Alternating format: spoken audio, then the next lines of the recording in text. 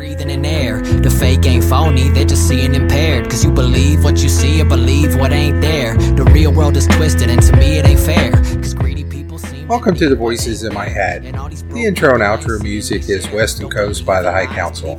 You can check them out on SoundCloud. Welcome back. I'm back with part 2 of the Alex Jones defamation trial. I actually started watching some of the hearing. Very fascinating. One of the things I've noticed right off, I just watched a couple hours of it, that it's very similar to the Amber Heard Johnny Depp trial in the tone. I was watching Owen Schroyer, who I've seen a few times, and I really didn't recognize him because he has a full beard, mustache. Didn't even recognize his voice, didn't sound the same. And it's been a few years since I've really watched him. So I watched his cross-examination or his testimony in this trial. That's when I realized, wow, this is almost exactly as the Amber Heard Johnny Depp trial. In the way that the attorneys try to twist around and present everything in such a negative light, rather than just point out the obvious of here's what happened, here's what you did, and at least try to get the witness to say the things you want to say, rather than just make such overt, blatantly,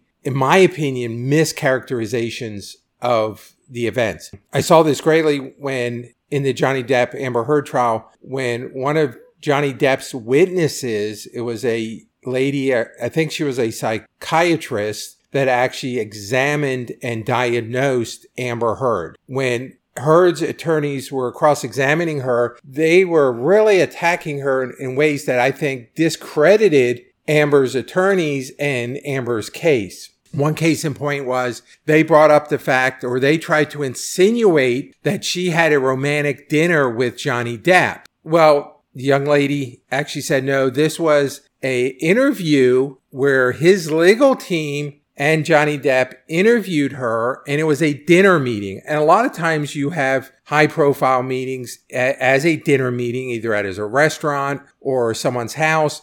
And it's just to get everybody to relax. So you're seeing this people, that you're interviewing the person in a more informal setting than actually in a boardroom where they feel like they're being cross-examined. They try to make it, Amber's attorneys try to make it seem like she had a romantic tryst, or there was some type of romantic involvement that tainted her views of Amber Heard. And it came out, no, it was his attorneys were present. Dinner was served. Johnny didn't cook dinner. Obviously, he had someone either cater it or come over to the house and cook for them. The attorneys were present, and it was a meet and greet, basically, and where they could interview her to find out if she was a good fit for what they were looking for. The doctor, I'm assuming she's a doctor, came out and said that alcohol was served. She forgot whether she had a glass of wine, which that would seem appropriate. A lot of times if you are having a nice dinner, if you are a drinker, they give you a glass of wine, you're going to participate and have a glass of wine. It doesn't mean that it was a frat party and everybody got drunk. Johnny or Johnny's attorneys may have had some harder liquor. If Johnny's into whiskey, he may have had a whiskey, or he may have had a martini or something stronger. I was shocked when I saw this because the attorneys knew exactly what was going on, because I'm sure they've already asked that question. They're trying to plant something into the jury's mind. Now, if I'm sitting on the jury in that, I'm thinking, I'm going to be insulted because you're thinking I'm this stupid that I'm going to buy this. Now, I realize I'm sure there's people on juries that are that stupid that would think that's what happened. When I'm watching this, it was the exact same case when they were cross-examining Owen Schroyer, that the plaintiff's attorney was trying to make it seem that it's one big infomercial, that his show is one infomercial. And some people think that. He does advertise a lot on the program, and he's selling his own product. He's directing, that's Alex Jones. Alex Jones is directing people to his products, his story. He doesn't have outside advertisers because no one wants to advertise on his show. They just don't want the negative publicity. And so there was argument about how much advertisement. Once again, Owen Schroyer is he's just one of the personalities on the show. He doesn't call the shots. He's not a producer. He's not one of the owners. He's not deciding how much airtime the products get, how much airtime he gets. Now, he may, but none of that was brought out. So I'm assuming then he didn't, or they would have brought that out. And I think they said it was only about 20 or 25% of the airtime is advertisements. And the plaintiff's attorney was trying to make it seem that was excessive. Right now, I'm binge watching Psych, the old 90s TV show. I think it was 90s. Or yeah, actually it was early 2000. It wasn't 90s, early 2000. I'm watching Psych on Amazon Prime. Each of these shows are about 44 to 45 minutes long. Now that is with the intro and the outro of the show. Well, this show was on for an hour, which means there was 15 minutes of advertisement. Out of an hour, that's 25% of an hour is advertisement. That is normal on commercial TV. Now, it's probably bumped up to even 20 minutes. 1/3 of that hour is now advertisements. Every TV show, whether it's news, Fox News, CNN, they run advertisements to make money. So try to bring this out as a big thing or something evil that they're advertising. Was shocking. Owen Schroyer is part of this case because of a 4-minute segment he did. That was it. He had nothing else to do with this cases. And he actually talked about that, how this 4-minute segment has wreaked havoc in his life and he wished he never did that segment. And I get it. They actually played the 4-minute segment. So here he does his bit, his spiel. He's a commentator. He's a pundit, pretty much like what I do on this podcast. I see news articles. I talk about it. I react. I give my opinion. They were coming to a break. They had 4 minutes to a break. Someone handed him a Zero Hedge article. Now, I've used Zero Hedge. I've referred to Zero Hedge. They are a borderline extremist site, not, totally extremist. They're not really left to right. They're more, I think, libertarian than Democrat or conservative. However, their articles can be a little bit extreme. If you look at who post or write these articles, they're mainly Tyler Durden, the character from Fight Club. And the avatar is a picture of that character. So obviously it's not necessarily, it's not like one of the mainstream media, CNN, Fox News, CBS News, NBC News, One American News, regardless of what you think of their politics. It's not a major site or a personality that you would recognize. The name is Tyler Durden. He was handed to it and he reacted to it. In this article, and Zero Hedge a lot of times will reference other websites and they actually give credit saying, hey, here's who we got the article from. And they happen to provide a link.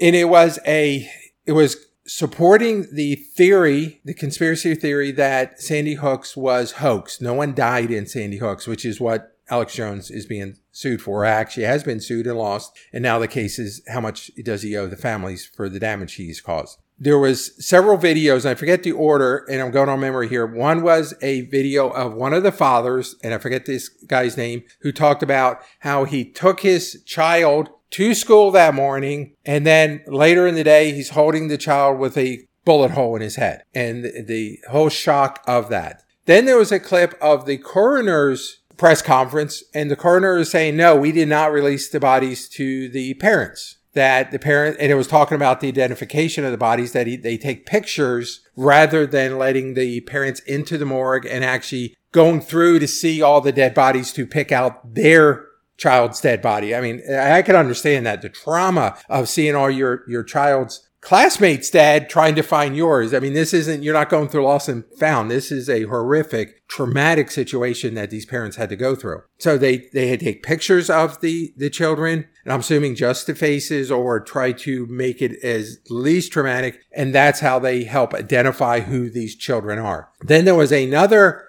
article that they had a clip out of from 60 Minutes where there was a husband and wife, and the mother was saying that she never saw the body of her child, that she could have seen it, but she chose not to, that they wanted to put some gifts or some things she loved, and she could not see the body. Well, the Zero Hedge article that they were quoting was insinuating that the government was not allowing these people to see their children. Well, these were sound bites and clipped and put together to paint a narrative that was not true. So Owen Schroyer played these and reacted, and at the end he made the comment about Megyn Kelly, because this whole thing started with the argument between Megyn Kelly and Alex Jones, where Owen said, well, Megyn Kelly and the father in the first clip talking about holding his child with the bullet hole in the head has some explaining to do. And I think that's the statement that got him into trouble. Well, watching this, I'm like, wow,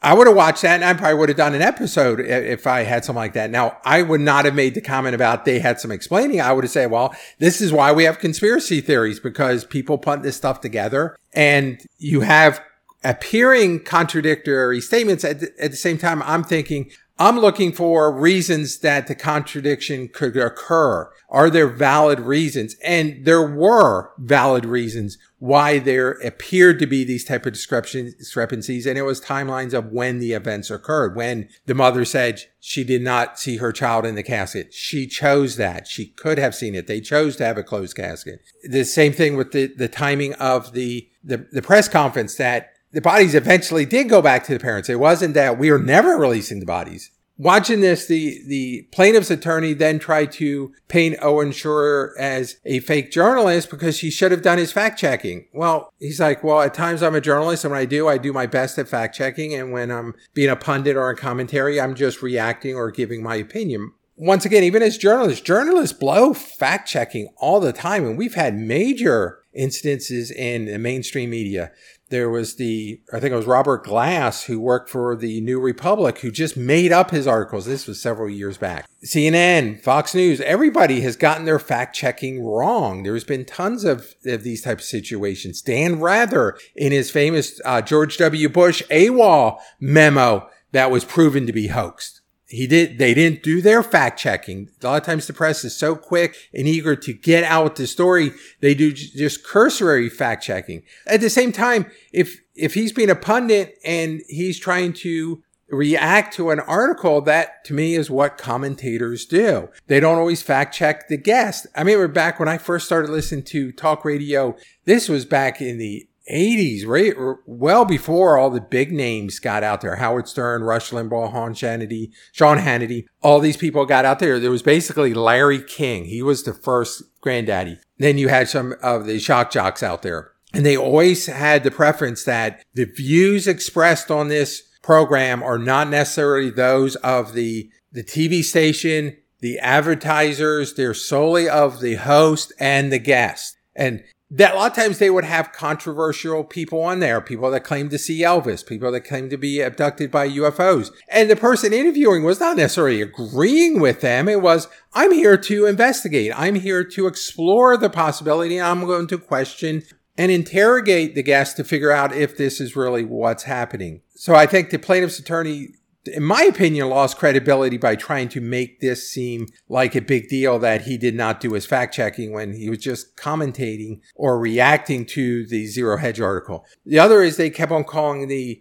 videos edited. Well, technically they are edited. And the plaintiff's attorney was sort of implying that you should have played the whole video. Well, I can't play a 20-minute or a 60-minute interview, especially if it's on 60 Minutes, because it could be copyrighted. You just can't do that. At the same time, every news organization does sound bites. And they get into the controversies of, does that soundbite give a different context, or was it taken out of context? And this is everybody. CNN, Fox News, MSNBC, One America always get accused of this. You took the soundbite out of context. And Owen was trying to explain, no, I did not edit these. I played what was there. And looking back, maybe I should have investigated. But a lot of times it's like, I place videos here. I don't always have the full context. I'm not going to do hours and hours of research for a 10 to 20 minute podcast. I'm just reacting with what I hear. At the same time, I'm being open-minded that I'm being deceived. And I think that's where he got burned, is his statement that the father and Megyn Kelly had some explaining to. I think if he left that out, he could have just said, hey, I'm just reacting. And I remember when the Uvalde shooting first happened, I did an episode on this is how a conspiracy theory is created, or we're seeing one created. And I went through I think it was a Daily Mail article explaining all the craziness that happened, that the gunman stood outside the school shooting for like 15 to 30 minutes. A door was unlocked. The officers were told to stand down. The police chief didn't have his radio on. He turned off his cell phone. All of this craziness came out. And I'm like, guys, this is how a conspiracy starts. That people were going to come out down the road and say the Uvalde shooting was planned and executed by the powers to be, whoever the deep state is, whoever the cabal is, whoever this group is, Illuminati, whatever we want to call them. They're the ones that planned and executed this. This was just not an organic random event. And this is how it gets started. I did not say that it was. And at the same time, I did not accuse the parents of not losing their children. Obviously, a lot of people died. It was a horrific event. At the same time, this is how a conspiracy theory started. And we found out later that all that pretty much was true. And more is coming out that more was true about those statements than we were even led to believe. Once again, this is very fascinating. I think Alex Jones is going to have a tough uphill battle where when I saw this happen with Amber Heard's attorneys doing this, I'm sitting there thinking, I don't like Amber Heard's attorneys and I don't like Amber Heard because of the way they're portraying somebody that really is kind of innocent, especially with the doctor. She was completely innocent, that they're trying to paint her in a bad light. Now, Owen Schroyer, I don't think is innocent. I think he is somewhat culpable. That's just my opinion, just because of his last statement. At the same time, Alex Jones is shooting himself in the foot. I watched the next day at the very beginning of Owen Schroyer's testimony. The judge grilled him because it seems that on Monday and Tuesday, Alex Jones and Owen Schroyer were on a series together talking about the trial. And they were explicitly given instructions, and the judge calls it the rule, in quotes, and it's you're not to talk about the case, you're not to research the case, you're not to talk to other jurors or other witnesses about the case, you're to talk to nobody except your attorney. You can talk to your side's attorney about the case. That is it. They did 1 or 2 episodes talking about the case, and that's on air, and the judge was not happy, and the judge grilled Owen Schroyer about that, wanted to know exactly what they talked about. He said he doesn't exactly remember. And she said, is this on the internet? He said, yes. So guess what she's going to be watching? That.